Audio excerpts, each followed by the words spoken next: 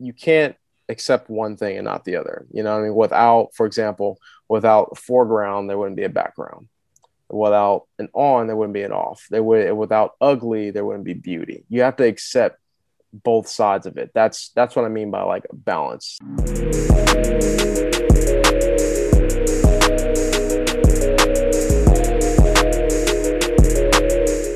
Welcome and thank you for tuning in to episode 6 of Let's Talk About Life, presented by TLDR Podcast. Today's guest is Jeremiah McKibbins. He might be our most famous guest so far in our very short tenure of 6 episodes, but still, it's really cool to see. He's a football player turned actor. It's a really fun story to hear. He almost made it to the pros. He got looks from the Cardinals, the Titans, and the Eagles. That ultimately wasn't the plan for him in life. He became an actor, and you've seen him on big TV shows. You've seen him on HBO's Euphoria. He's in that, and his acting career is just taking off. So it's a really fun story to hear about. In this episode, you get to hear a lot about what he's learned throughout his life, what football has taught him. He talks a lot about football.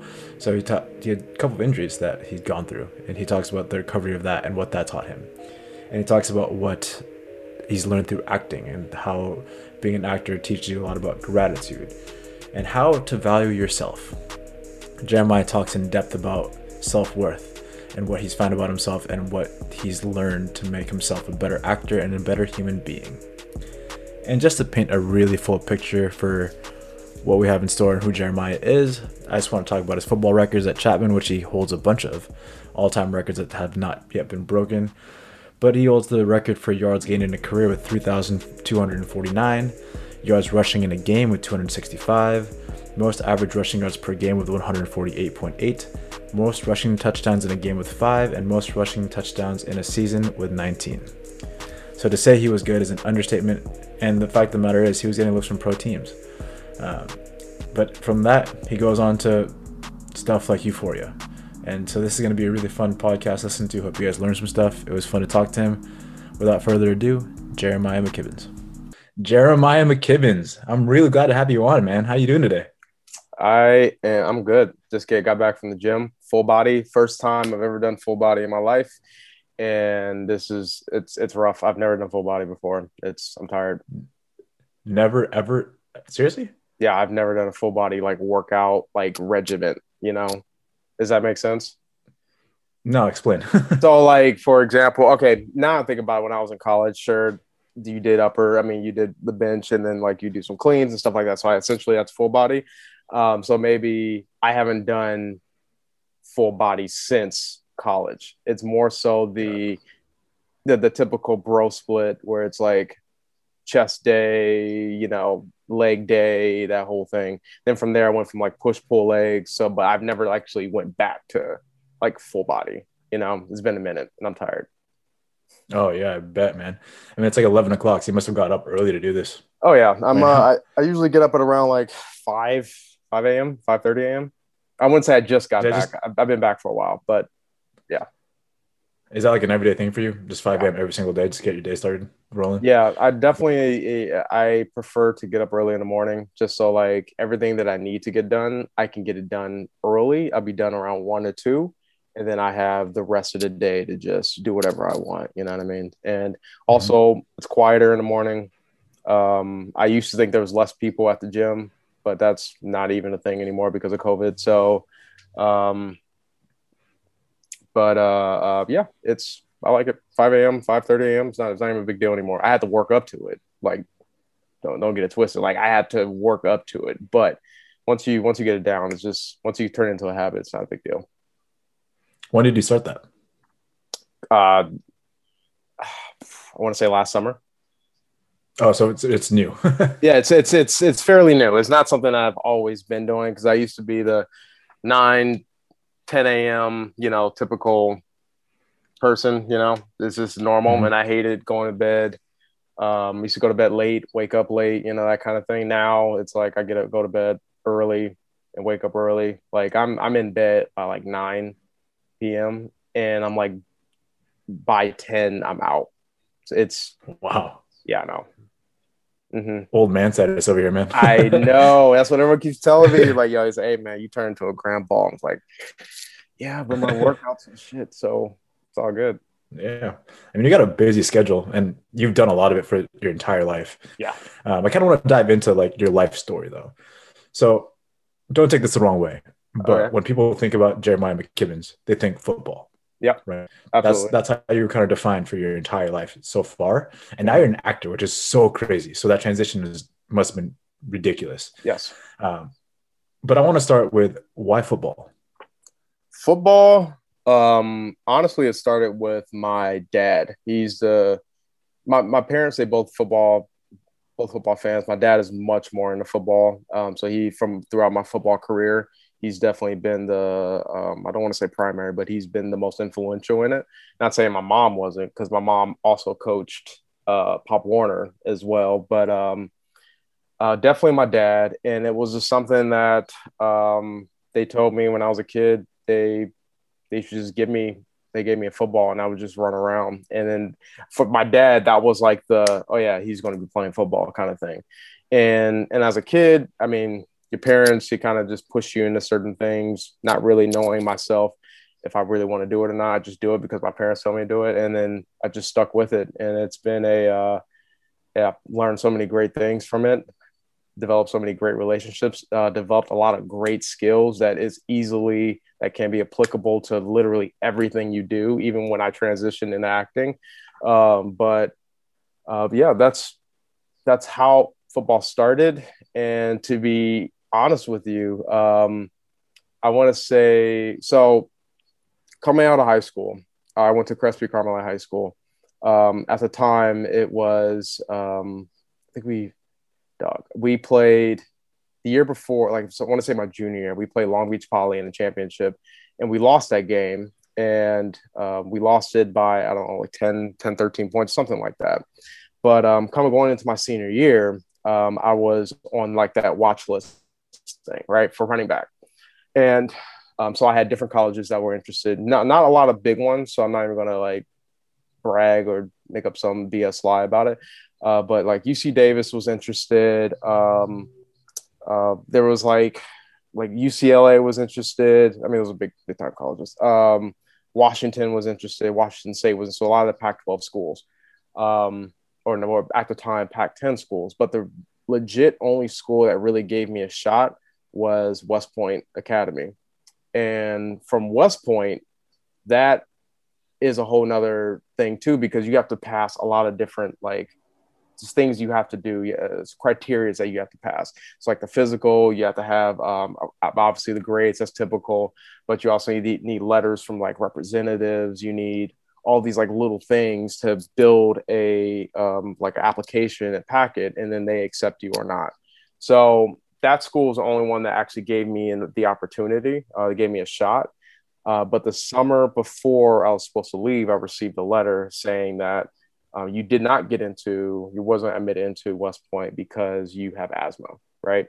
So I had asthma. So that was like, for me, that was a big deal for me. Obviously, a big deal for a family. Was like, well, shit, like what, I've been waiting for 6 months, or I don't know how many months. I've denied everyone that was interested, all these other opportunities and scholarships I could have taken, but I got denied. So now what's next? At that moment, I was like, I'm done with football. Like it's all politics. It's all like, I'm just done. I'm just going to transfer back, go to JUCO, and transfer to UCLA, get my degree, and just live that life. Like I'm just done. I can't. I just the love for football is gone. Like at that moment, it was just I was done. I went to Mount Sac, and went there for a semester where I didn't play any football. Just went there just for school, strictly school. And then my mom's friend mentioned Chapman, and that I've never heard of Chapman in my life. The only D3 school I've heard was, I don't know why I even did this, but the only D3 school I heard was Occidental and Cal Lutheran. And I'd also applied to Cal Lutheran, Cal Poly Pomona, just to go to school there, not even for football. I applied there, didn't hear back from didn't hear back from Cal Lutheran, which is fine. Because I don't like Cal Lutheran anyway. But Cal Poly Pomona, they said I didn't get in, which is fine. There's no big deal. But anyway, my mom's friend mentioned Chapman, and he knows the head coach there and blah, blah, blah. Maybe a good opportunity for you to just go to school there. And also, if you're still interested, play some football. It's okay. So I go to visit Chapman, and I meet with Coach White, who at the time he was a coach there, obviously. Coach White. And he took me around. Nice dude. I was like, this is nice. Campus is nice. People are pretty nice. Like, it's just chill. And I was like, hey, why not? I mean, I'm still iffy about it. No. I was like, I don't know if it's something I want to do. It's D3, whatever kind of thing. So then I get a call maybe about a day. I don't know the timeline, but maybe a day, a week within a week. And pick up the phone. And it was like, hi, it's Bob Owens at Chapman. Hey, I heard you want to play some football. I was like, who is this guy? Let's listen. Like, and we had a conversation. Like, like if you don't have to play football, like you can just come on by. You get a good education. If it's something that you want to do, you can do it. If you don't, then you don't. That's what it is, big boy. I was all right, coach. I'll give it a shot. Right. So that's how I pretty much got to Chapman. And then from there, I guess I want to say, shit. I mean, I might as well just go through the whole Chapman journey. So first year, I haven't played football in about a year since Toledo. Because like I said, I was done. I haven't played football in a year. So coming into camp, out of shape, completely just I was out of shape, man. I was out of shape. And we had to do the Chapman Mile. I'm sure you heard of the Chapman Mile, 1700s in a specific time after practice. And no, I didn't make it. I was at least off by like, I want to say 30, 45 seconds. I didn't make it. I was one of the ones that didn't make it. And completely huffing and puffing. And I didn't throw up, thank God. But did that. And then season come around, maybe second or third game of the season, I sprained high ankle sprain, my right ankle, right? Took me out pretty much the entire year. So, or about 6 or 7 weeks, but I just opted out, just take me out the year, right? So that during that time, one, it was very difficult because of the fact that I'm watching, like there's nothing that I can do. I can't really assist anything. I can't make the team better in a game. Sure, like people say, like, stick around, be a team leader. That's cool. Like I get that in terms of work, but I can't make a play. I can't make that block. I can't get that yard. I can't get that touchdown. You know what I mean? I didn't feel like that I was a part of the team, even though I was, you know what I mean? So the year goes by, work my ass off during the spring, come back next season, we have a great season. I personally had a great season. Team had a great season. We ended up losing to Cal Lutheran in the championship. And I despise Cal Lutheran, not because of their wins or their loss or anything of that nature. It's just the fact that when we play Redlands, I know it's going to be a dogfight. I know I'm going to walk away in pain. I know I'm going to walk away sore. Cal Lutheran talk most shit. They talk so much shit, but they just did not back it up at all. At all. That's oh my God. Because I remember going into that championship game thinking that they were world beaters, and we play them, and I'm like, yo, this is not what I thought this team was. Sure, we lost. I get that. Hey, it is what it is. We lost. But I expected this to be like a higher level team that we're going to be playing. So anyway, don't like Cal Lutheran, right? Game ends. Maybe about, I think right after the game, Dad gives me a call. He's like, hey, I just want to let you know that I didn't want to talk to you during the season because I wanted you to be, focused on what you're doing.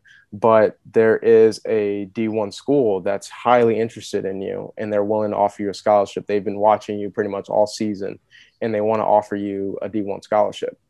And at that time, and I told my dad, and I replied, I was like, look, this is the only team, there's only group of people that's actually giving me a shot. Everybody else never gave me a shot. Even coming out of high school, like, people didn't really, only one person, West Point, gave me that opportunity and gave me a shot. It's like, I didn't say like I owe this to them, but like I like this where I'm at. This seems right, and I'm going to have to respectfully decline that offer. Granted, possibly that could have ruined my altered. Maybe if I would have taken that opportunity, I could be playing in the NFL now because it's D1. Um, but at that time, it was the right decision for me to make. So denied that. Going to next season, um, summer camp during the summer, I went to Florida and trained with this guy named Tom Shaw. Tom Shaw, he's trained a lot of professional athletes, and that's his in Florida. That's his thing. So I got a chance to play with a few Steelers or train with a few Steelers. One of them, Ike Taylor, talks more shit than anybody else. So much. He talks so much shit, but it was fun, and he was a good dude. Vince Williams, who still plays for the Steelers, and this linebacker, I forgot his name. I think he's from Georgia. All good people. And then on top of that, other professional athletes, Olympians. It was really dope. So it gave me that was the hardest working summer I've ever had in my life. I've never ran so much in my life, but I came out of that in shape. And then also I had the understanding of like this is what it takes to play at this level, to be great, to be, you know what I mean? So I had that in the back of my mind. And I took that with me pretty much for even still today. Like you have to go that extra mile. You have to do that extra lap, that extra sprint. It was rough and it was hot as shit. And it was thick. And like just, hey, if anyone's ever been to Florida, dog, hey, it's hot and humid throughout the day. Then it rains, right? Then it rains for like 30 minutes. After it rains, it gets more humid and all these fucking bugs come out of nowhere. So like bugs are like sticking to you as you're running. And like there'd be times where like we're outside running and like there's like I don't know, I want to say a dragonfly just sitting on my arm because he can't get off. It's just like that. It's just so thick and whatever, right? So anyway, now fly back, come back. Now it's camp. Now we're in camp, right? First day of practice, or maybe it was the third day of practice. I don't remember. First or second, third day of practice, whatever. I mean, I want to say maybe about 20 minutes into the practice, this guy named Josh Irvin tears his ACL, right? Tears his ACL. I didn't really hear about it until later. Then a half hour later, I tear my ACL. Completely break my, like I had the best summer of my life, came in shape, running. I was 205, just in shape, just solid. Tear my fucking ACL. It's like, what? It was like, what the hell's going on? Why did this, again, it goes, why did this happen to me kind of thing? And I remember me tearing it. And I remember the best sound that I can think of, if you put your fists together and then you push them together and then you move them, that sound, that's what it sounded like when I tore it. And it didn't hurt at all. That's the thing. It was just a burning sensation. Then it dissipates and it just goes. But I remember me tearing it and then me screaming at the top of my lungs not because I was in pain, because I was so upset of everything that I just went through with the summer and the training, going in with a positive mindset. And I fucking tear my ACL. It broke my heart, right? And so I remember Pam and somebody else, I don't know who else, I think it was a football player, picked me up or helped me up off to the side, and Pam is checking it. And I remember me just tearing up. And I was like, I already knew it, but I needed her to confirm it. I was like, Pam, did I tear it? And I see like a tear coming down her eye. She's like, yeah, you tore it. Like you tore it. And then Josh Irvin tore his. Fuck. I just boo-hoo, tears going down. I was so upset. And during that whole year was by far like one of the most difficult years because of just to have that mentality of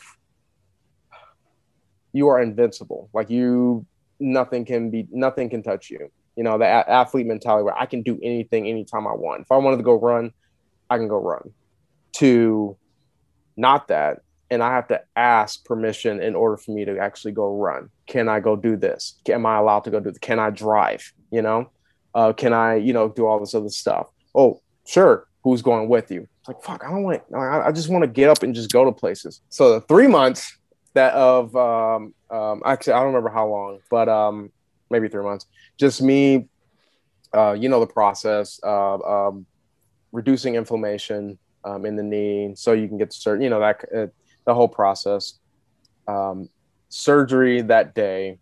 Josh also got his surgery before me. Going in, I'm pretty sure I woke up during the surgery too. That is sketchy. Yeah, and then I went back to sleep. But it was just like, as I remember, me open my eyes and then close them, and that was it, right? So then the next thing I remember is me laying in bed, and the doctor is like, "Hey, Jeremiah, it's time to go. You gotta get up," right? And I remember me waking up, and from what everyone told me, I remember waking up, but I don't remember anything between me waking up or moments after I woke up and the drive home, which is, I want to say, like span of an hour, right? I don't remember shit, right? So, but my parents told me, they're like, you woke up, you first asked about Josh, see how he was doing, if he was okay. And then you asked them like how the surgery went or whatever. And you just went on to this full on lovey-dovey mode where you just told everybody in the office, in the hospital, everyone that we walked by, you told them that I love you. Thank you for saving my career. I appreciate everyone. And then I picked up my phone. I'm not going to go into this. Picked up my phone, ended up sending a risky text. And it was just a really bad situation. This is bad, right? And I remember me waking up in pain. I mean, it wasn't like too much in pain, but the block was still on from what I believe. Woke up, kind of in and out of sleep. And then the first night, the block wore off and I had a dream about me running. And I jerked my leg like I was running. And I remember me screaming at the top of my lungs, like at middle of the night, just in pain because I just, because of that damn dream. Right. And I want to say that was probably the lowest point, one of the lowest points in my life, just laying in bed, just knowing that I can't do anything and that I have to, again, ask for permission from everyone, but also just like going on social media, seeing everyone else having fun, having a good time, and I'm just laying in bed, laying on a couch with with ice and machine and whatever, quiet. Sure, my parents worked as well, so there'd be days where I was alone. I think out of that, I've actually never told this to people, but out of that, probably the most, again, embarrassing moment was taking my first shower. That is like, because one, the shower was upstairs and I was downstairs. Me getting upstairs was an issue. And then my parents helping me undress just so I can take a shower. That was a very, very embarrassing moment because like I just felt so helpless. It was just like, fuck, man. Like I just feel, I think that was probably the first time I've ever experienced like depression, just because of I just felt so worthless and hope at that time. And then all in all, but anyway, the recovery of that was difficult. There were some really good days. There were really good days where I feel like I don't want to say where I feel like I can do anything, but it just felt really good where I can just do everything normally and to an extent. And there were really bad days where I just didn't want to do anything because it just hurts so much. And I was the day that I was, even when they even said like, hey, like you can start walking or it's kind of like trotting or jogging around, I was super happy. That alone, first of all, I don't even like cardio in general, but just me being able to do cardio, got me super excited. So fast forward to the day I go in and speak to the doctor to see if I'm cleared to play. He cleared me, went to my car, fucking just boo-hooed, just started crying because I was just so happy. Like it's just been such a long year. And I just felt like I accomplished a lot, both mentally and physically and emotionally, because it was a lot. And I think anybody who has endured some sort of experience like that, some sort of injury or traumatic experience, it's just like I felt like a stronger person after it. Like coming out of that mentally, physically, emotionally, I was a stronger person just because I endured quite a bit. And there's also my own personal stuff that I have to deal with throughout that entire year as well. So, sophomore year, that was sophomore year. Next year, playing with it, had a great year. We won that Sky Championship.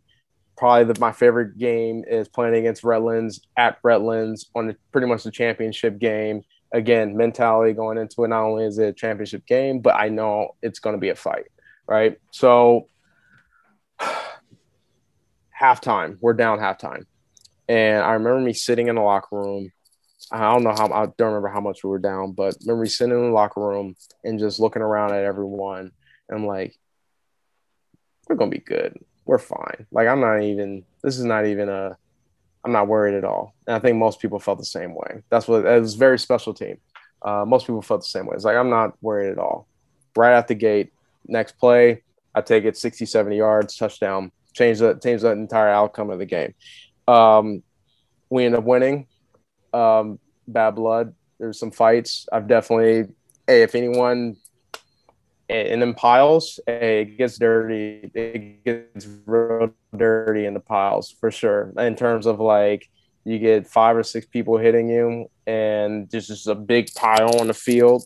It gets pretty dirty. I'm gonna be honest. I've choked some people. I've punched someone in the throat. And I've got people have fucking punched me, choked me, twisted my nuts, which made me choke the shit out that guy. I remember what team it was too. But it gets super dirty in rivalry game. So there's a lot of WWE stuff going on. So now moving forward to my senior year. Coming off championship year. I felt like there was a lot of pressure for the next team to pretty much continue on what we did the previous year. Very difficult year for me because, and I don't, it's about me. It's a very difficult year for me because that year I lost our dog, right? Lost our dog. Then from there, lost 2 grandparents. So going to those funerals was tough. And then there was this kid named Ben Teach, who was this child who died of cancer. And going to that funeral was difficult. That was hard. Part of it's because one, there was a ton of people. It was like over, I want to say it was like 100 plus people there. But also just watching the kids. Like some of them knew what was going on and others didn't. But just hearing them talk about it, asking their mommy and daddy, hey, where's Ben? What's wrong? And some kids are crying. It was really deep. Going to that. And then Dan Steele passing away. That's another one. And then my grandmother also passed away that same year as well. And then on top of that, my Dan Steele and my grandmother had a funeral the same day. So I only could go to my grandmother's funeral.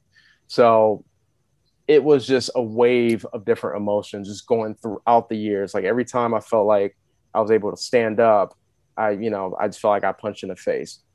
Stand up again, boom, another punch in the face. And that's when I felt like, again, that spiral of like, I guess, and then on top of that, our season wasn't going as well.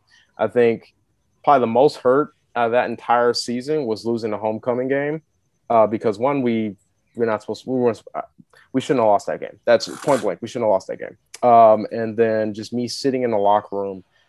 I sat in the locker room for at least 2.5 hours, played Bob Marley. And I just sat there with my pads on, just in pain, both physically and emotionally. It's like I'm questioning myself and my leadership. Did I do what I was supposed to do? Why are we heading in this direction? Just going so many different thoughts going into my head. But I was emotionally just in pain, just upset, sad, just different things.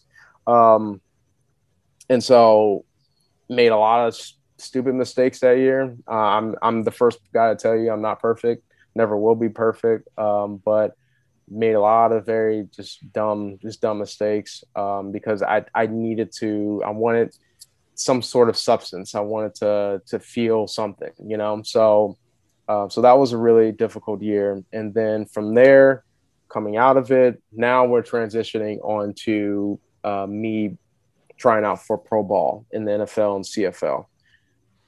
Got an agent for the first year. Pretty much was trying mainly for NFL. I wasn't given that's another part that broke my heart. But if anything, like I went through all of this, you know, my entire life, football, overcoming obstacles, proving people wrong, working my ass off. You know, I was that kid that slept with a football in bed. That was me. You know what I mean? I was that story. Had dreams to go to D1 college, didn't get the opportunity. Dreams to play in the NFL, didn't get the opportunity. Yeah, didn't get the opportunity. So with the NFL tryouts, had different teams that were interested. The Cardinals were interested for a minute. The Titans were interested till they got picked up somebody else. They wanted bigger backs. The Eagles were interested, which fucking broke my heart too because I think they were basing it solely on Darren Sproles, whether or not if he still had it or not. And so that, from what I was told, that they just wanted to take the risk on someone who's been there before, and as opposed to someone who's played D3. I get that, no big deal. So I had interest, but no one wanted to pull the trigger. No one really wanted to take that chance, which I might get it, but also it sucks. But in the next year, CFL, same thing, different tryouts, similar situations. And then from there, when I got out of college, I told myself, like, look, you got 2 years to do this. You're 24, 25. Nobody's going to want a 26, 27-year-old running back. They're going to want someone younger. Running backs don't last long on average in the league, 5 to 6 years. Usually it's before the age of 30. So it's just like there's a lot of things that are weighing against you. You got 2 years to do this, right? Never forgot that. 2 years. 2 years came. Nothing happened. I was like, it's time. It's time. This is it. This is something that you promise yourself you're going to do, and you're going to hold up to it. And I think that day that I decided, it took me like 3 to 4 months to truly get past it and get over it. That 3 to 4 months, that day was probably one of the hardest days because my identity, like what you said earlier, my identity was being an athlete. My identity was football player. Everything that I did, lived, dreamed, everything was for football. Now that it's done, there's this big ass gap that I got to fill. Like who is identity crisis kind of thing? Who am I? Who is Jeremiah? You know, and then going through that and figuring that out has always been that was a challenge. So from there, got a sales job. Worked there for outside sales or in sales, just go sales. Worked there for 4 to 5 months. Got laid off, which I was perfectly fine with because me and the boss, my boss at the time, he knew that I didn't want to be there. He asked me, I mean, the first thing he said coming in, he was like, well, we both knew this was going to happen, right? And I stopped and I thought about it. I was like, yeah, we both did know. He's like, look, you're a great kid. You come in early, you leave late, you work hard, but I know you don't want to be here. Like you don't want to be here. So go off and do what you want to do. You're young, you're a good looking kid. Go do what you want to do. So, and then left. It was a very mutual thing. I'm glad he did it because I would have stayed. My idea going into it was, hey, 2 years into work, decide to get the experience, use it as a stepping stone, move on, doing something else, and kind of go from there. So that was kind of like before I got into acting. Got it. Yeah. That's a long football journey, man. That's crazy. Yeah, I didn't even get into high school. And I'm sure high school career was insane, wasn't it? Good times. A couple questions based off that though. You did have a lot of hardship that you encountered, like you mentioned, like your senior season, all the people who had passed away, all the people you were playing for, and all the Hmm. injuries that you had over the years. Hmm. What motivated you to get through those? Like, how did you face that adversity to get out on top? What did you think about? What did you work for? That's tough because, to be honest with you, I don't think I had something specific I wanted to work for. It was just more so just me waking up and just taking it day by. I think it was just taking it day by day with everything, because I didn't really tell anybody. I kept everything to myself. I didn't want to be a burden to everyone. I didn't want people to uh, pity me or feel sorry for me, because I just don't like that shit at all. Like, just don't feel sorry for me. I'm good, you know.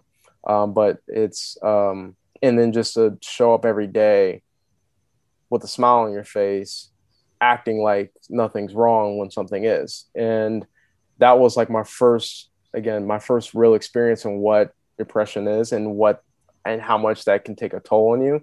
So now, like when I see like celebrities and some of them who, not saying I wanted to commit suicide or anything of that nature, but understand, like Robin Williams, like from what people have said, like he's always been a happy guy, just smiling all the time. You know, he's a great actor. He does great things, phenomenal things. But I mean, but you never really know, you know, deep down inside. So the motivation, I think, I didn't really understand gratitude till maybe like a year, 2 years ago, and really understanding what that meant and truly embracing that. But at that time, it was, I don't know, it was just taking it just day by day. There's no like real motivation at all to it. If you could go back in time, you said that you don't like to tell people what's going on in your life. You like to keep it Mm-hmm. all in. Mm-hmm. And that, like, looking back and seeing how 2020 it is and how that sharing with Mm-hmm. others can actually take some of that pressure off. Would you go Mm-hmm. back and change that and tell others and explain to them how you're Um, feeling? yes, I would. I'm a very private person. What I do is, I mean, plain and simple, it's simply nobody else's business, which is part of the reason why I hate social media, because I just don't like telling people what I'm doing. But I would, because it is healthy. I have found value now of speaking, just having someone just listen. They don't have to solve anything. They don't have to be a solution. It's just giving me the opportunity to express myself, and sharing someone like, hey, I'm not doing well. Just please be there to listen. It would make me feel better. So definitely now, um, I would definitely talk to someone about it. It would be still be difficult for me. I mean, it's still difficult now. I think now it's easier for me to not only open up to people, but also manage my own self and my own emotions and how I feel. Like I'm very aware with how I feel. And I think that's a very valuable thing everyone could learn. And it takes a while. It takes a minute. But just like with anything, if you keep practicing it, you can master anything if you keep practicing. So, but yeah. Do you do that now though? Like you said, it's hard. So what steps do you take in order to express yourself to others? Um Usually it depends on the person, because not everyone, it's sad. I'm sure you can relate to some extent. Not everyone is your friend. You know what I mean? I know it's a very simple idea, but not all your friends are your friends. You know what I mean? Not all your friends are, um, not all your friends want to see you win, and some enjoy the fact that you're not winning. You know what I mean? It's fucked up, but that's just what it is. So I'm very picky who I talk to. I'm not saying that the people I haven't talked to about my problems, that they're just not. I just don't, not that I don't trust them or anything. Just sometimes whoever's available, whoever's around at the time. But how I would do it, it's say, hey, how I do it's like, hey, I'm having a tough time. Like things aren't working out for me right now. Can you be there? Can you listen? I just need someone to talk to. That's how I started. You know what I mean? And sure, again, not everyone is not only from an available time available, but also emotionally and mentally available for them to listen to what you have to say, because on that's their end as well. That's the thing too. It's like I'm available to talk, but it doesn't mean someone's available to listen. So that's why asking for permission or asking them, hey, are you available? So you know what I mean? It makes it a lot easier for both parties to understand. That person be like, hey, I'm not in that space right now. Give me an hour and I'll give you a call back. Is that okay? Yeah, it's fine. I'll give you a call. Simple. Wow. You have it down to a science, man. That's good. Yeah. Earlier you had mentioned that once football was over and your career was done, like completely over, you had a hard time realizing who you were. Who is Jeremiah? Since that time, it's been a couple of years. What have you found out about yourself? Who are you now? Oh shit. A lot more empathetic than I was now than I was then. A lot more understanding, a lot more I know a hell of a lot about myself now than I ever did. Like I've grown to I've always loved myself, but again, it's a lot of personal work that people should go through. You know what I mean? Like, and this honestly, this is a great time during quarantine for people to do it. Like, it's maybe not, it's not as lockdowny as it was before, but it's a great time for people to really understand who they are and being aware of how they feel and everything. And it takes time, and it really just starts with you just shutting up and listen. Like not only with other people, but also learning just how to be empathetic to yourself and understanding that it's okay for you to feel that way. It's okay for you to be upset. It's okay for you to be sad because of this. It's fine. You're a human being. You know what I mean? Like, I think once people understand and learn how to like really, truly be honest with themselves, life is just so much easier. And your relationships will be a lot more, genuine. And it's just, I don't know, I can't really go past that, but it's just like, it's just more genuine. I believe that everything works from within you back out, you know? So I think for me is just personally, I just know who I am. I know what I want. I know my own value and who I am. You know what I mean? I know myself, you know, and also I've grown to love myself a hell of a lot more. I know it's very cliche, but who's going to love you if you don't love yourself? You know, who's going to respect you if you don't respect yourself? These are simple, super simple things that are often deemed as cliche, but it's true. You tell people how they should love you. You don't have to say it. It's just how you treat yourself, you know? Yeah, I think for me, that was the biggest thing. I guess in a way, I kind of didn't really answer your question, who I am. It's just, I'm just a lot more aware of myself. And because I'm aware of myself, I'm a lot more aware of other people and how they feel as well. Yeah, that makes total sense. What was your first step into personal introspection, trying to figure out who you were?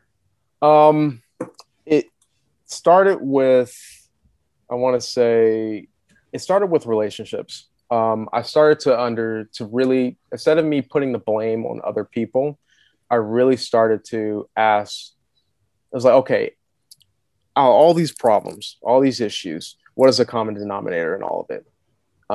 Me. I'm the common denominator. Okay, great. What am I doing that's causing the same result from these different relationships to happen? And you have to be completely honest and just brutally honest with yourself.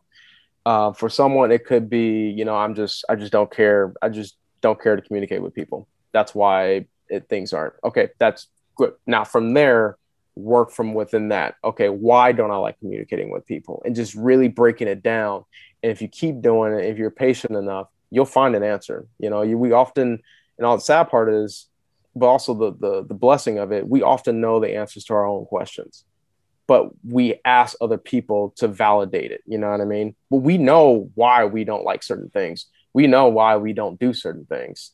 But we try to ask somebody else, like, just to validate your reasoning or something like it, just somewhere in the lines. But yeah, I think I answered your question. Maybe I didn't. You did.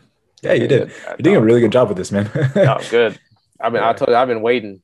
I've been locked down, waiting to talk to people.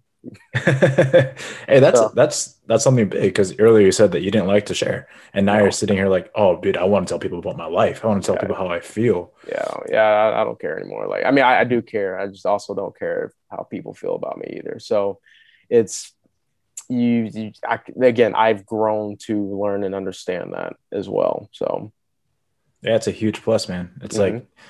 like you mentioned earlier, you got to love yourself first, and Absolutely, with that comes being able to not care what other people think, because what yeah. other people think doesn't matter. It's Hmm. just what you Hmm. think of yourself, and that's how goodness comes about and how Hmm. joy comes about. Because other Yep. people aren't going to make you happy. You Nope. are. Exactly. That's you hit it right on the button. Hey, Um, man, I just took it from you.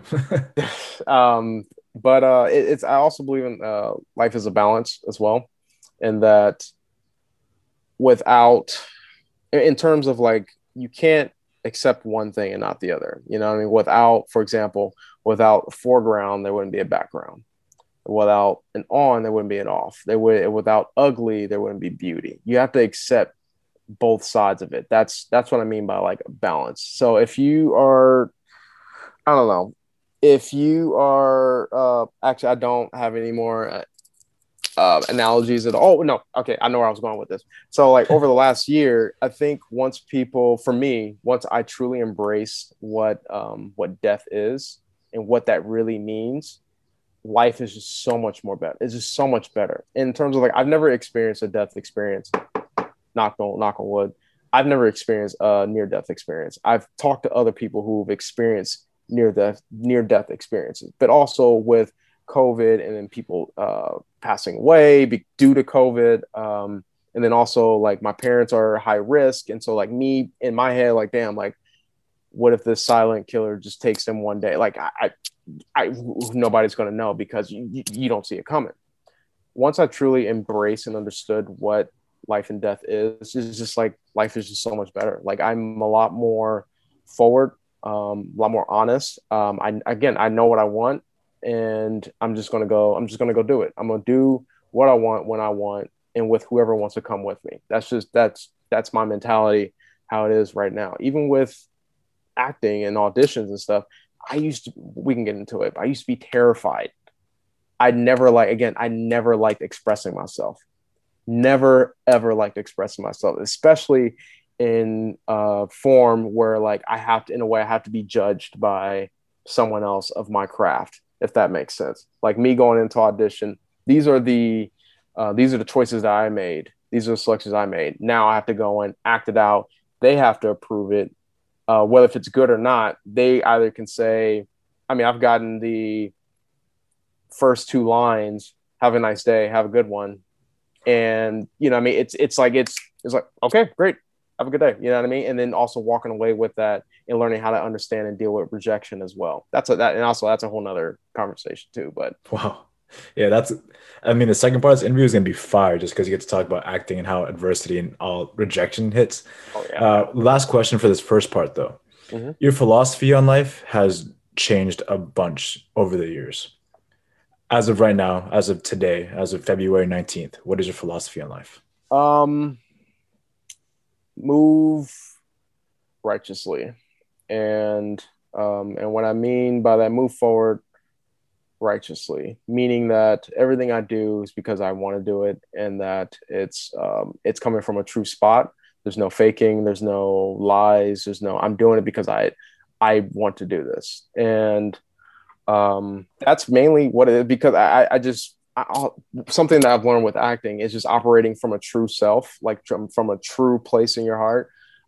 Again, life is just so much easier. Like if I'm at the gym, right, and there's this girl that's bad as hell, right? Maybe not a gym because it's difficult approaching at gym. At a grocery store, I believe I deserve this. I deserve to be with someone who is beautiful because I understand my value. I know I'm dope as hell. You know, I'm a good dude. I'm empathetic. You know, I'm credible and honest. I'm honest. I'm all these things. That's my value. What I see myself as.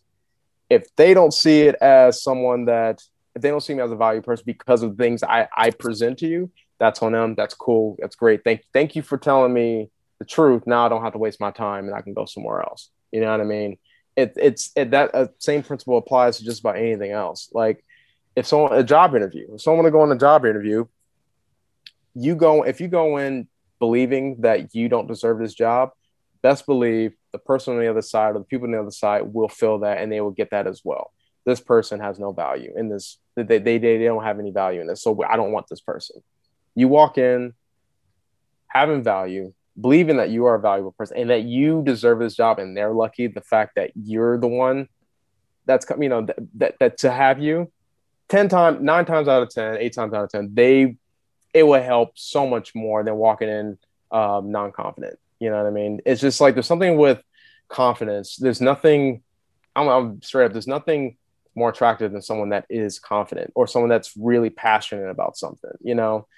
Even when like you hear your friend or whoever you're dating, in my opinion, their most attractive self is when they're talking about something that's very passionate and it's something that they know, because it's not the topic that they're talking about. It's how they feel about the topic is what makes it attractive. It makes them more attractive. You know what I mean? And also during the quarantine, and I study a lot of human behavioral psychology. So that's also interesting as well. But yeah, I think for me, moving righteously, moving honestly, believing in the fact that I have value and I have something to bring to the table. Since I've adopted that mentality, and also having gratitude, like that's very important. Understanding that things that I have now, I'm very thankful for, because there's a lot of people in the world that just don't have what I have now. Just the fact that I can speak. There are people who can't speak. You know what I mean? The fact that I have 2 working eyes, people who don't, I can walk, I can drive a car, people who never even driven cars, the fact that I can go to the beach. There are people in LA who have never been to the beach. And that's hard to think about. You know what I mean? They've never seen the beach or never seen snow. Just having gratitude and embracing that and just moving righteously. That's pretty much me. Wow. There's a lot of key takeaways there. That was awesome. Thanks. We're going to take a quick break here, but when we return, Jeremiah's going to dive deep into his acting journey. Yay.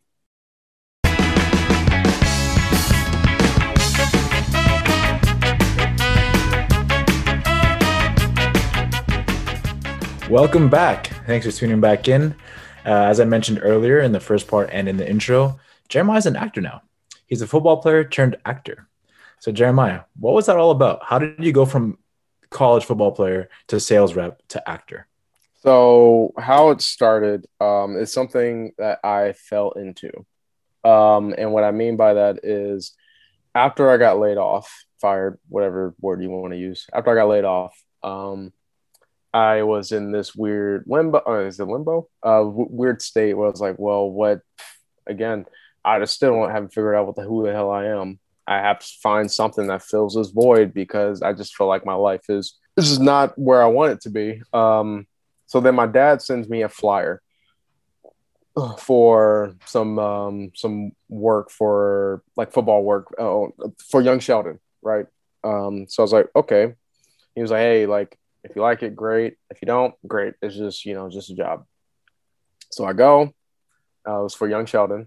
Episodes already passed. So the reason why I say that is because like sometimes you can't speak about the episode and everything until like it's shown and everything is shown. So because otherwise I can get sued for it, which is insane. Like supposedly, like side note, supposedly this guy was sued over like $1 million because he opened his mouth about a movie. I think it was a Transformers or something like that.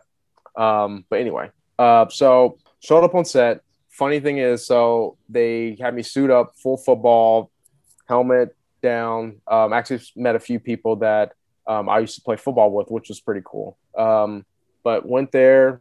It was an all day kind of thing. They had us do drills, and sometimes you meet the actors, sometimes you don't. Take direction. Never really been on set before either. So that alone, that's all. You gotta understand the lingo and how things work. Finished that. I was like, oh, okay, that was pretty fun. Like that was pretty cool. But I'm like, I don't really know. I don't like expressing myself again, right? I'm a private dude. I don't want to be, just for no, reason or whatever. So then maybe a week later, I don't remember when, but it was around the time I was during the Super Bowl. It was the Patriots versus the Eagles, right?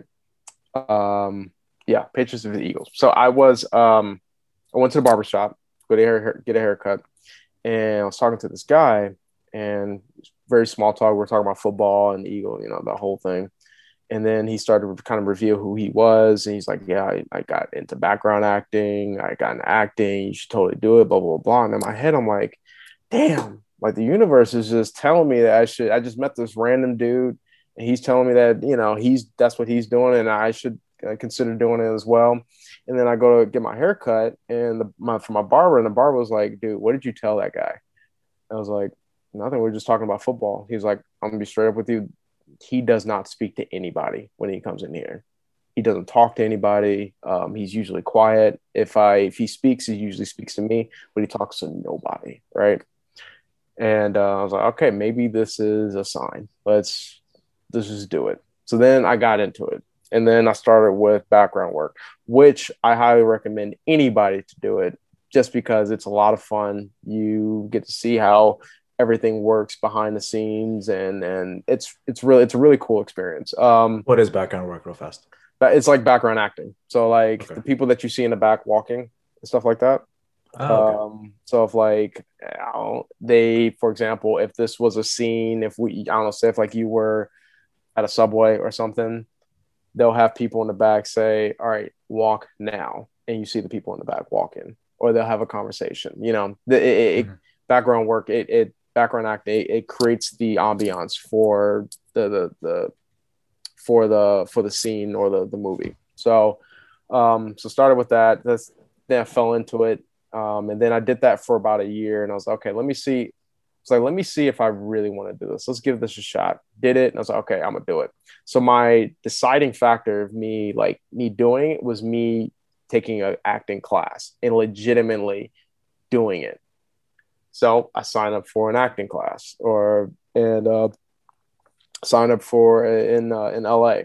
And first day, oh my God. So the first day, I'm such a fool. First day, come in, meet the teacher, me and her talk. Great. Loved her. Still love her. She's awesome. Her name is Iris. Love her. Sat down. People start coming in, saying hi to people, meeting people, whatever. And she's okay. We're going to get started. Blah, blah, blah. Here's the exercise, repeating exercise. This is the exercise. This is what we're going to do. Blah, blah, blah. And then this girl walks in, and I turn, and I was like, shit, she's bad as fuck, right? I was like, damn. I was like, this is it right here, baby. Let's go. I was like, this is it. You here for a reason. The universe is you're supposed to be here. She sits down in the back. I was like, okay, whatever. So she says, do you have any volunteers? I was like, I'll do it. Again, that's me saying, look, I gotta do this. I gotta get over this fear, because the longer you allow your fear to that hesitation, the harder it is. It's kind of like the law of inertia kind of thing. If you allow it to, if you don't do anything about it, it's just going to keep going. It's going to keep building and building and building and building. So for me, if I really want to get over something, I just do it. Just boom, I'm up. Go up and I sit down. I'm waiting. So then she calls the girl that walks in, and I'm like, I had to keep outside. I had to keep it together, right? Everything has to be like, I'm good. Don't smile. You good? Just, a little faint smile, but don't act like you happy, right? Kind of thing. So the little kid in me is like, yes, just super excited. So she sits down, and we're talking, and and so we start the activity. And oh my God. So the room is dark, light shining on both of us. And I'm on stage. I've never been in a situation like that. Never been on stage, light shining on me.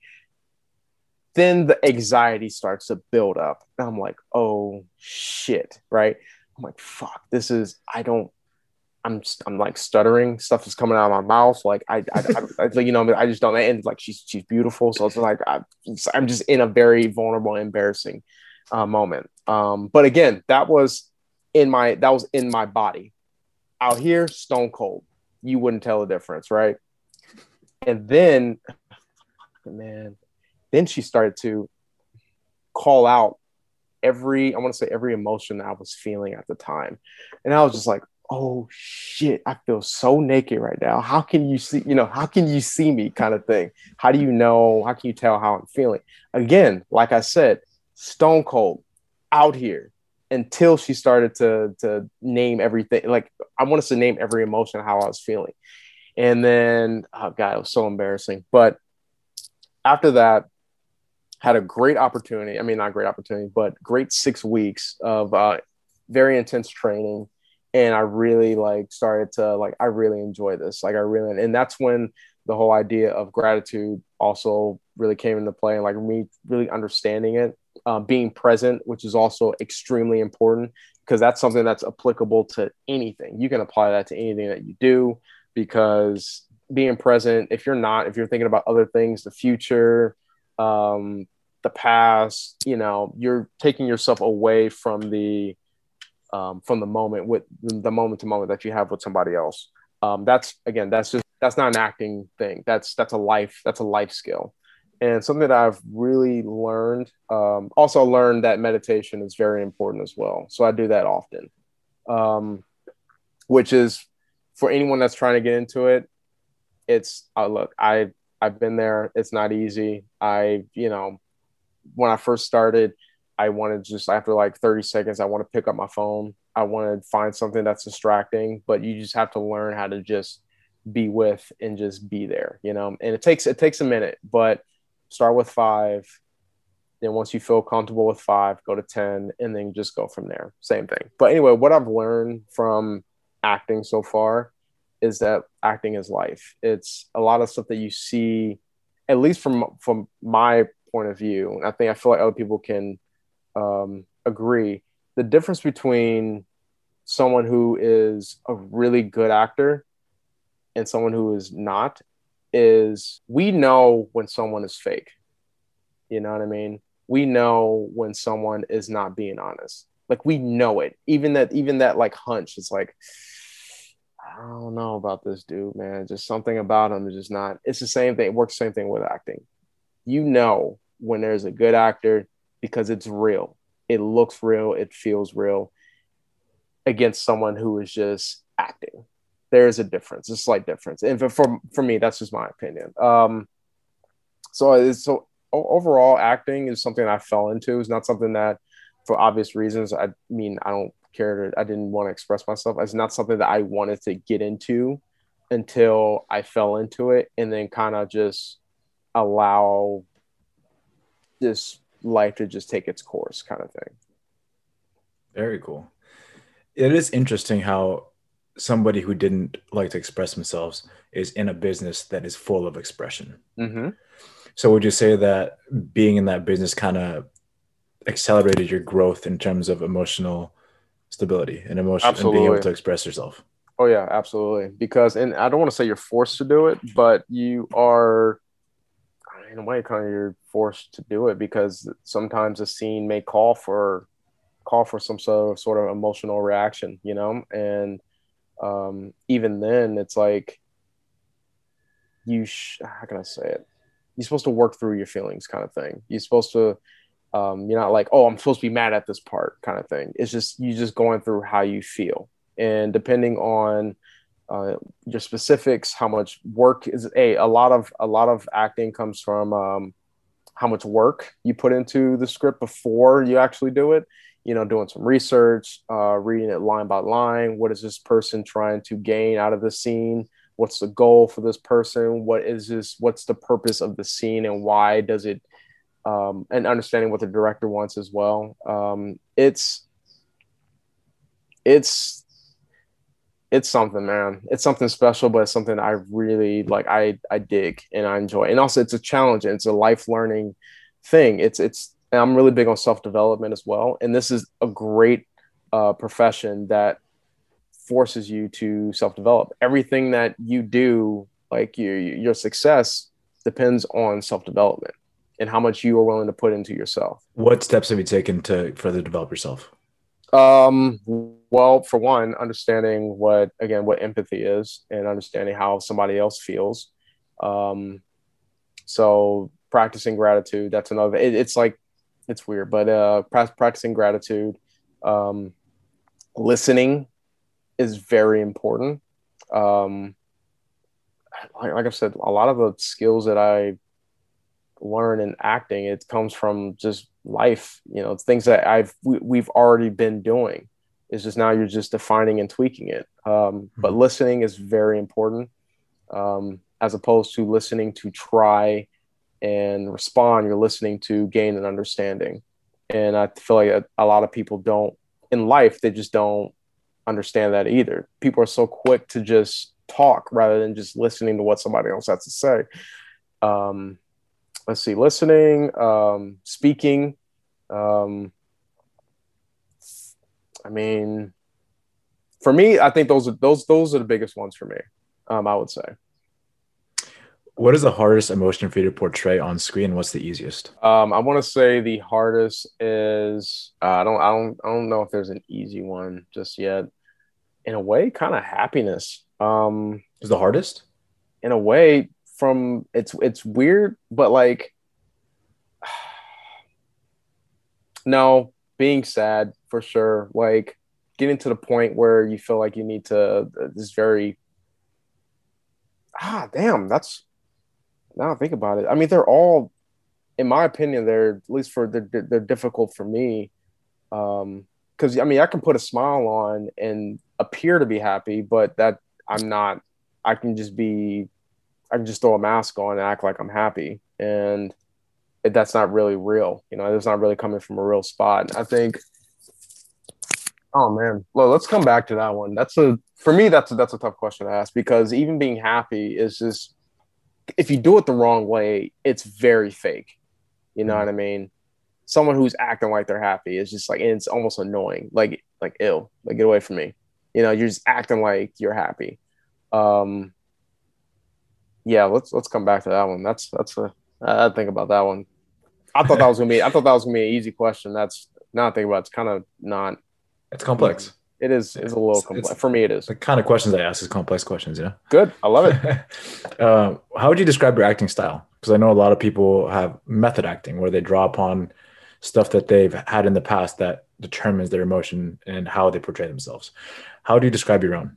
I was trained Meisner technique.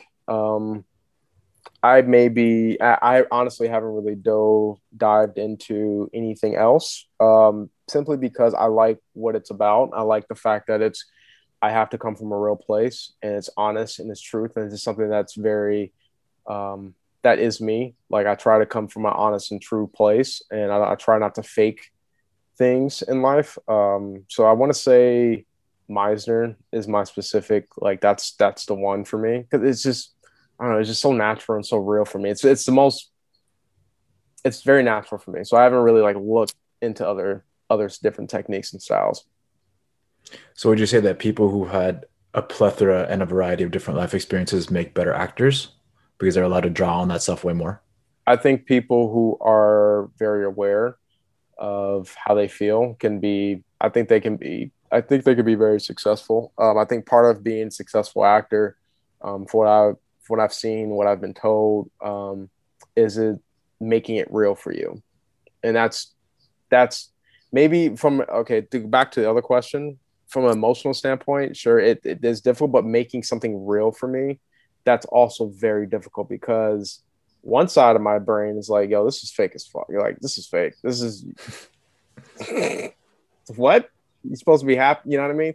But the other side is like, you need to find out, how can I make this real for me? And that's when the homework comes in, doing the research, going through the lines. What are the characters trying to gain out of this scene? What is this director trying to get out of this scene? And asking those questions.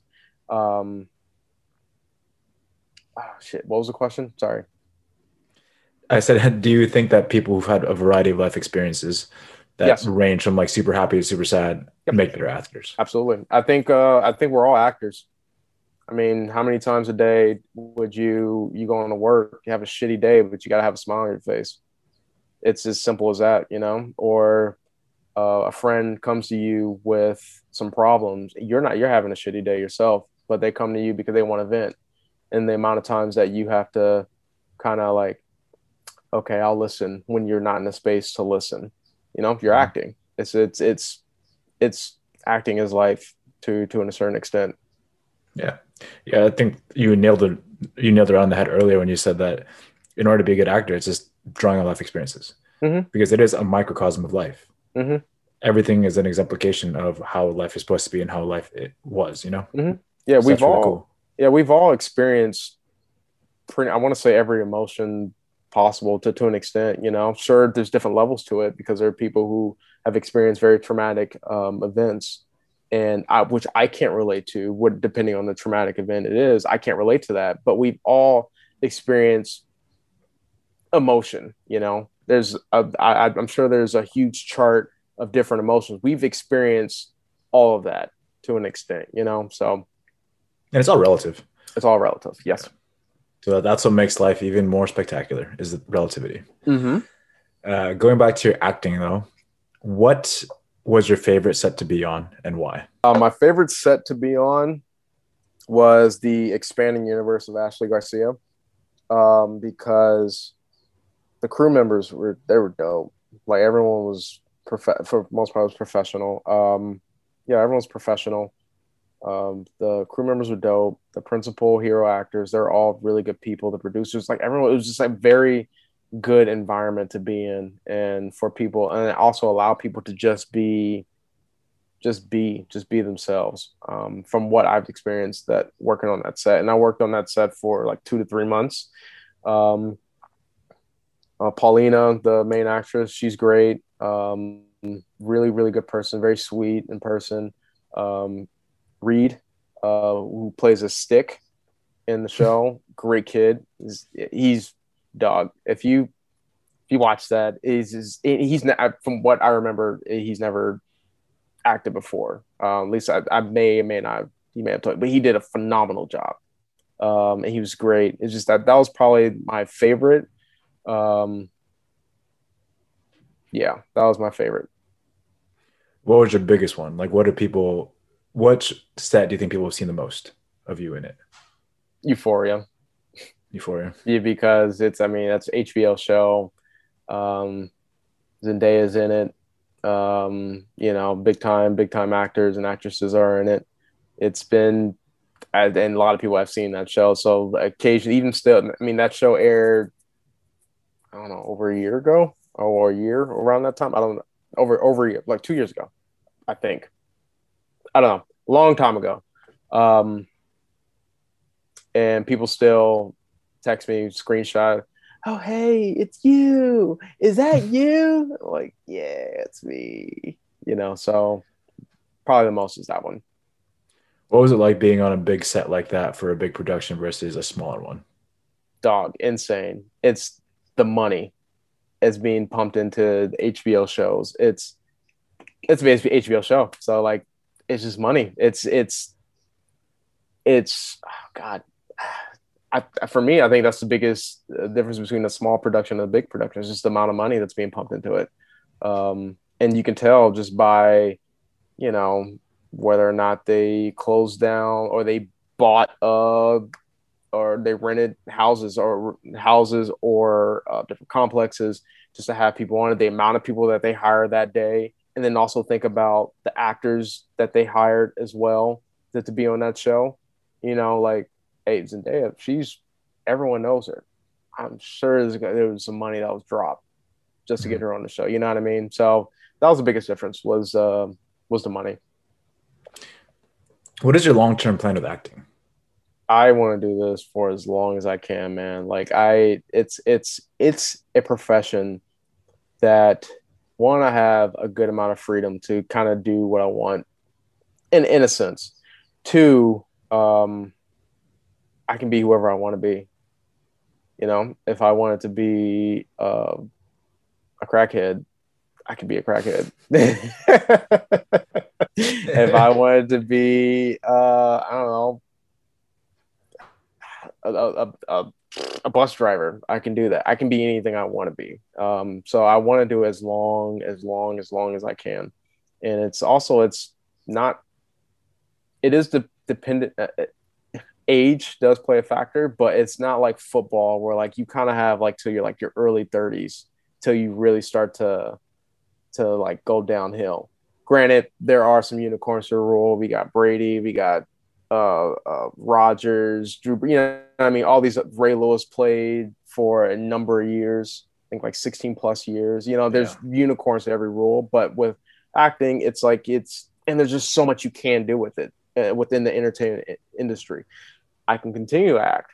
I could also work behind the camera as well and really focus on cinematography. If I wanted to be a producer, I gotta have money to do it, but I can do that. If I want to be going to directing, I can do that. It's all within the same like playing, you know what I mean? So it's really a field that allows me to do whatever I want.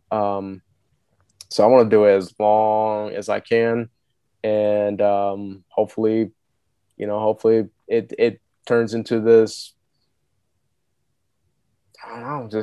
I hope it turns something big. I think that's the goal of everybody. Everybody wants to be at the top of their game, top of their profession. I think that's the goal of everyone. So that's no different from mine. I've always been an ambitious person, which is part of the reason why I want to do acting as well, because it's the sky's the limit with it, and there's so much I can do in it that that's very attractive to me. Yeah. You mentioned how you want your first big break to come. Mm-hmm. I feel like that'll kind of come the same way that acting came into it. It'll just fall in your lap, right? Mm-hmm. Like, is there any preparation that you have to do before that happens, or are you just going to take every single opportunity you can, hoping that that's your big break? I think it's more so taking out every opportunity you can, because it's a learning curve. You gotta learn how to be a professional as well, how to also work your creative muscles as too. There's a lot that goes into it, and I feel like a lot of people don't really understand it. So hopefully I can shed some light, but there's a lot that goes into it. A lot of these people that you see on TV, they all started somewhere. Everyone starts somewhere. Everyone started as a novice at some point.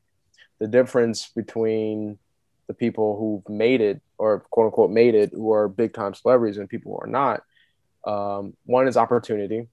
Opportunity is a very, very big thing, because there's a lot of people. Something that I've learned trying out for professional sports, and I'm also learning now, there are a lot of really talented people, really, really talented people that nobody knows about. It's like the same thing if someone sent you, Spotify sent you a musician or an artist that you've never heard of, but they're just straight, they just produce straight fire. Never heard of them, but they're not big. You know what I mean? It's the same thing. Opportunity, craft, also life is relationships too. Nobody wants to work with somebody that they don't like. Nobody wants to work with someone that is not accountable, that's not professional, that shows up late. They don't know their lines. They don't know how to do their work. Nobody wants that. So that also plays a factor in it as well. So, yeah. Good answer. What are you working on now? Now, currently nothing. Since COVID, it has been very difficult for a lot of entertainers in general, not just me, even big time entertainers, the people that you see on TV. Sure, they have money, but at the same time, it's like they may only work a movie in January and won't work for the entire year. That's legit. Yeah, that's like that. That's real. That's legit. So now I went back into background for money purposes, because it does pay pretty well if you get consistent work.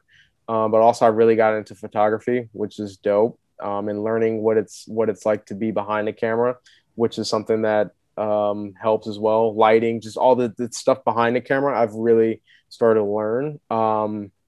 But I mean, then just staying healthy, making sure that I'm ready whenever available. Because I know there's like there's an audition I self-tape I got to do within the next, I say, week, that I have to turn in. But I mean, that's pretty much it. I'm just being and just continue to try and learn, which is why cinematography, I really focused on being behind the camera. Not saying I want to be behind the camera, but just understanding everything that goes on into a scene, because a scene is just moment by moment. And so yeah, I'm just trying to gauge as much knowledge as I can. That's awesome. We're kind of ending the end of this interview here, so I really thank you for your time and I appreciate you. Oh, thank you for asking. Yeah. What is one key takeaway we want people to take from this? Oh man. Know your value. If you don't know what your value is, then it's something that you need to really sit down and think about. Move righteously, move honestly, move truthful, be in a good space, and also just be empathetic and understand and listen to people. Try not to just listen. Just listen to what they're trying to say, because even words are that's one form of communication. Then there's like the underlying message of what they're trying to say. You know what I mean? And just really listening, observing, and being present in the moment with that person as well. Life is relationships. You're going to be dealing with relationships for the rest of your life, whether if it's short, whether if it's long, whether if it's business, whether it's for fun, it doesn't matter. Relationships are important. And just, I don't know, just be dope. Go do what you want to do. You know, and I'm not to the point where you're mistreating other people, because that's a pet peeve of mine, is like, yeah, I'm gonna do what the fuck I want to do. I don't give a fuck what nobody says. But at the same time, excuse my language, but at the same time, they're just mistreating people, and like, you know what I mean? They're just stepping over people and be like, well, I'm gonna do what I want. I don't care how you feel. You know, I get that. Absolutely, to an extent. I don't really care what other people feel too, but not in the expense of mistreating somebody else, mistreating a neighbor or a brother, or even the waiter. You know what I mean? It's just like, I've waited tables. I worked at a bar. So it's just like, I've seen people mistreat others. I've been mistreated. It's just like, it's whatever. But yeah, so I'd say that those are the things that I think people should take away, because if you haven't done it yet, learn how to meditate as well. It's gotten me through a lot of different things. You learn a lot about yourself. So. Yeah. Wow. That's a lot of good stuff. Yeah, there, man. I know. You said take away one thing, and then I just thought of everything else. Just, yeah, my fault. Hey, it's good, because at the end of this interview, people will look back at it and be like, yo, yeah, I remember him talking about this, and this. Mm-hmm. And you've talked about every single one of those to a great degree, and now it's affected your life. And that's phenomenal and fantastic. Thank you, man. I appreciate you. Of course. Appreciate you. Where can people find you? Let's see. Well, I have an IG. __ KIBBS kids. I think me and you talked about it. I used to do streaming, but I'll maybe at some point I'll pick it up again. I used to do stream gaming or whatever on Twitch. But IG __ Kibbs. And then also my photography page is My Collective View, but the Y in my is I. So if you like some work, please follow. It's a fun hobby that I'm doing. It's also allows me to be out and, you know, converse with people. And, you know, my idea is just try to capture people in their most confident self. You know what I mean? So in their best self. You know, I want people to just do everything that they want to do. There's enough food for everyone to eat. And I think that everyone can be successful in whatever they do. So. Wow. Once again, spitting more knowledge, man. I love it. Jeremiah, thank you for your time, man. Thank you. Yeah, good luck with acting and everything. Thank you. I appreciate it. Also fantasy football, because you're bad at fantasy football. I know, man. Dog, one of the episodes you guys were talking, was it Trading? He was like, I was down. I needed to win 4 games to get in, and blah, blah, blah, blah. The last 4 games, I lost. I was in the lead all year. Last 4 games didn't make the play. I was so heated. That happens to you every single year. Every year. It's the same thing. Yeah, that's fine. Yeah. I think in the 6 years we've had fantasy football, you haven't made the playoffs once. Nope. And it's literally the same story every single year. In my other fantasies, I'm winning, except for like one of them. But this one, I don't know what it is, man. That's tough, man. Hey, good luck next year. Hopefully it's better than your acting career. Yeah, I appreciate that. Yeah. Asshole. All right, brother. Appreciate you. Thanks, man. Bye. All right, guys. That wraps up episode 6 of Let's Talk About Life. Hope you guys learned a lot. Hope you guys took a lot from it. It was a fun story to hear. If you guys want to support Jeremiah, like he said, go ahead and check out his IMDb page or follow him on Instagram. Or if you want to support his photography, you want to get any work done that way, go ahead and support his My Collective Review on Instagram. Remember, the Y is actually an I in my, so it ends up being Me Collective Review. Has a little Spanish flair to it. It's kind of cool. But yeah, if you guys really enjoyed that, please send it to your friends, send it to your family. Give us a review on Apple Podcasts, Spotify. Find us on Anchor too. Give us a follow on Instagram, Twitter, TikTok, whatever you guys want to do, that'd be fantastic. Other than that, I hope you guys have a great week, and I will see you next week.